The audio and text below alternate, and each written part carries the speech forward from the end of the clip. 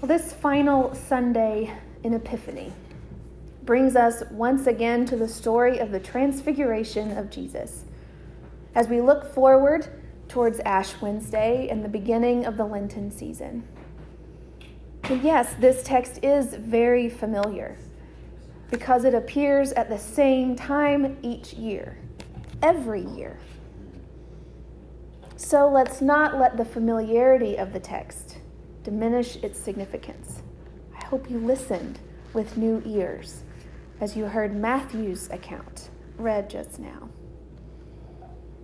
Because the text brings with it beautiful imagery, mysterious imagery of change in this metamorphosis, transformation of Jesus before the disciples on the mountain. And it brings with it the promise of change for us as we intentionally seek to encounter the divine in meaningful ways. As we ponder this change in Jesus and the disciples' response, what might this mean for our own opportunities for change in the presence of God as we look forward to the week and weeks ahead? How might we, like Jesus, be changed by God for the sake of the world? We'll return to that question in a little bit. But first, to dig into the story Matthew tells. We don't know what these three disciples thought as they clambered up over rocks and past scrubby trees, trying to keep up with Jesus as they ascended the mountain's summit. Perhaps they thought this trip would result in some change in them. Perhaps they thought they would descend the mountain with more faith or more power or more imagination based on what they had experienced with Jesus. But I imagine that of all the possibilities they'd considered, the complete transfiguration of Jesus, their teacher and friend, and seeing the appearance of the long dead and gone Moses and Elijah was not even on their radar. And I have always wondered, I don't know about you, why in the world Jesus brought these three up the mountain with him if he was just going to ignore them. He was going to talk with Moses and Elijah, leaving these three humans off to the side somewhere to simply witness the presence of such power, spiritual wisdom, and glory, and completely ignoring Peter's silly suggestion to build tents and stay a while. With his word and other gospels saying Peter doesn't even know what he's saying when he says, "It's good for us to be here." Jesus just ignores all of that, or seems to. But Peter's statement makes me wonder, is it? Is it good for us to be here? In some ways, yes. In some ways, Peter is absolutely right. It is good to set aside times for places and contemplation. Times to get away, to get up, to get out from the routine, to be completely alone with God and what the Spirit will do with you when you get by yourself. It is good for there to be times like that in our lives. And it is good to gaze on Jesus whenever and however he reveals himself to us. It is good to move out of our comfort zones and be confronted by the indescribable otherness of the divine. Until the transfiguration happens, Peter and his fellow disciples experienced Jesus as a teacher, a storyteller, a healer, a constant traveling companion. His face, his manners, his voice, his mission are all becoming familiar to them. Familiar, endearing, and safe. But then one day, high up on a mountain, the unimaginable happens. Before their very eyes, Jesus changes, becoming at once both fully himself and fully unrecognizable. The man they think they know is suddenly more, suddenly other. And the path that lies ahead of him, a path that must end on another high place, a hill called Golgotha, upends everything that the disciples think they understand about Jesus. So, in other ways, it's not good to fixate so much on the sublime and amazing that we forget or ignore the mundane. Because most of life is unspectacular. Most of life doesn't dazzle us with non-stop special effects. But all of life is sacred, contains the sacred. The challenge is to cultivate the kind of sight that perceives God in these darker, murkier, more obscure places than a beautiful mountaintop vista.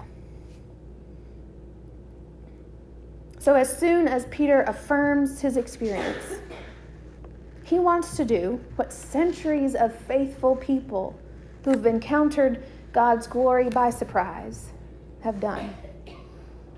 Build markers in the places where humanity has encountered the divine.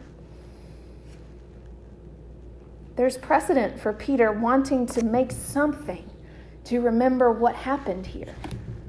Jacob did it. If you remember, after his dream about a ladder going up to heaven, he put stones in the place where he laid his head and had the dream. Joshua did it to help the people remember how God led them across the Jordan River into the promised land.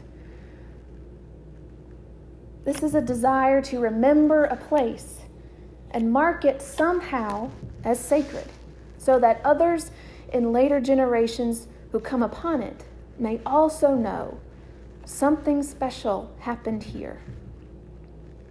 It's a way of honoring the God story that is larger than all of us and yet redeems us in the ways we most need it.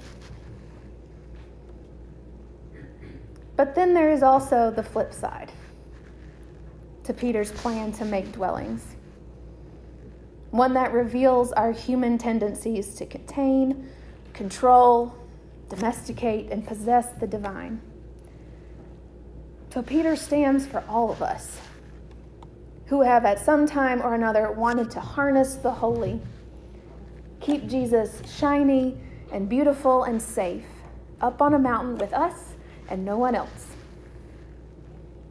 Because after all, when you've had a mountaintop experience, it is so very hard to ever want to leave.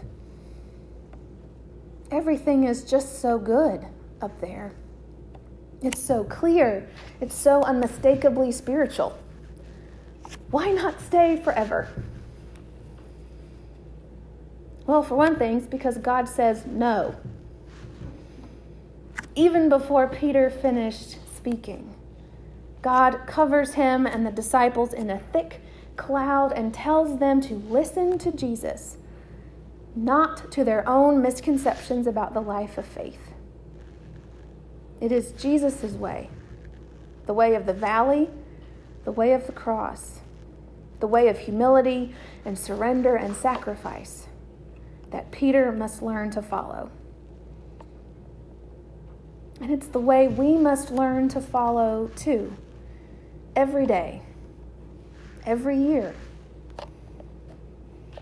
Matthew, Mark, and Luke tell this story of Jesus' transfiguration and Peter's struggle to follow Jesus' way, which in a sense can be comforting for all of us, because if their three communities struggled with this, if it was a challenge to be a disciple of Jesus for them, we're in good company when it gets hard for us, when we struggle to follow and to accept God's command, to listen to Jesus, and then do what Jesus says which of course is, don't be afraid.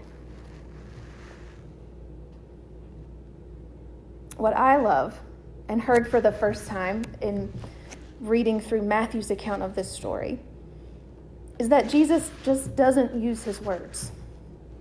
He doesn't tell the disciples, don't be afraid, while standing at a distance from them. He comes close to them. He touches them. Mark and Luke don't talk about Jesus touching the disciples. So I imagine Matthew's community needing to hear a Jesus that comes close, touches them, maybe embracing them, holding their faces in their hands, like a parent comforting a child in a thunderstorm, communicating to those scared disciples more than what mere words can express. In this simple, ordinary human encounter of skin on skin, the disciples can catch their breath, can release their fear, and return to themselves. I love that what brings them back to themselves in the presence of God's incredible glory is a tender human touch and a reassuringly human voice in their ears. Because then, supported by words and a touch, they can go on with Jesus to the next thing, to descend into the valley where life is lived and ministry happens in the mundane, every day. And that can be hard to want to do at times. It's hard to consent to follow Jesus back down the mountain. It's challenging to learn how to cultivate awe and wonder in chaos of unexpected moments and boring routines. Yet what is essential is finding Jesus in the rhythms and routines of the everyday, in the loving touch of a friend, in human voices that say, don't be afraid, in the unspectacular business of discipleship and prayer and service and solitude, in the unending challenge to love our neighbor as we love ourselves. In these ordinary ways, and in some extraordinary ways too, God is at work, bringing a change in our lives and in our collective life as community. As we begin our Lenten journey this week, we'll be deep diving into the question asked earlier. How are we being changed by God for the sake of the world?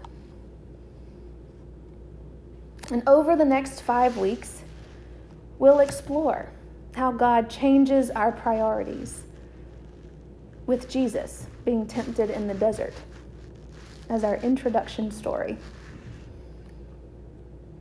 We'll also look at how God changes our perspectives by a fireside conversation between Jesus and Nicodemus. We'll look at how God changes our possibilities by going again with the woman at Jacob's well into the town and sharing the news that God knows everything we've ever done, but that God is never done with us. We'll think about how God changes our vision of ourselves and of one another and the work of the Spirit all around us through the experience of a man whose sight was restored after being born blind. And then we'll see how God changes our very lives in the midst of feeling overwhelmed with grief and loss, when Jesus calls to those who loved Lazarus to unbind him and let him go. Our question for Lent: how might God be already at work, changing us for the sake of the world, for the sake of our world, our little worlds that we're part of every single day? We can't know ahead of time what mountains and valleys will lie ahead of us. We cannot predict how God will speak or in what guise Jesus might appear. But we can trust this. Whether on the brightest mountain or in the darkest valley, Jesus abides. Even as he blazes with holy light, his hand remains warm and solid on our shoulders. Even when we fall into our knees and we don't know what else to do or say, he whispers, "Do not be afraid." So listen to the ordinary. Keep listening, for it is good for us to be here. Amen.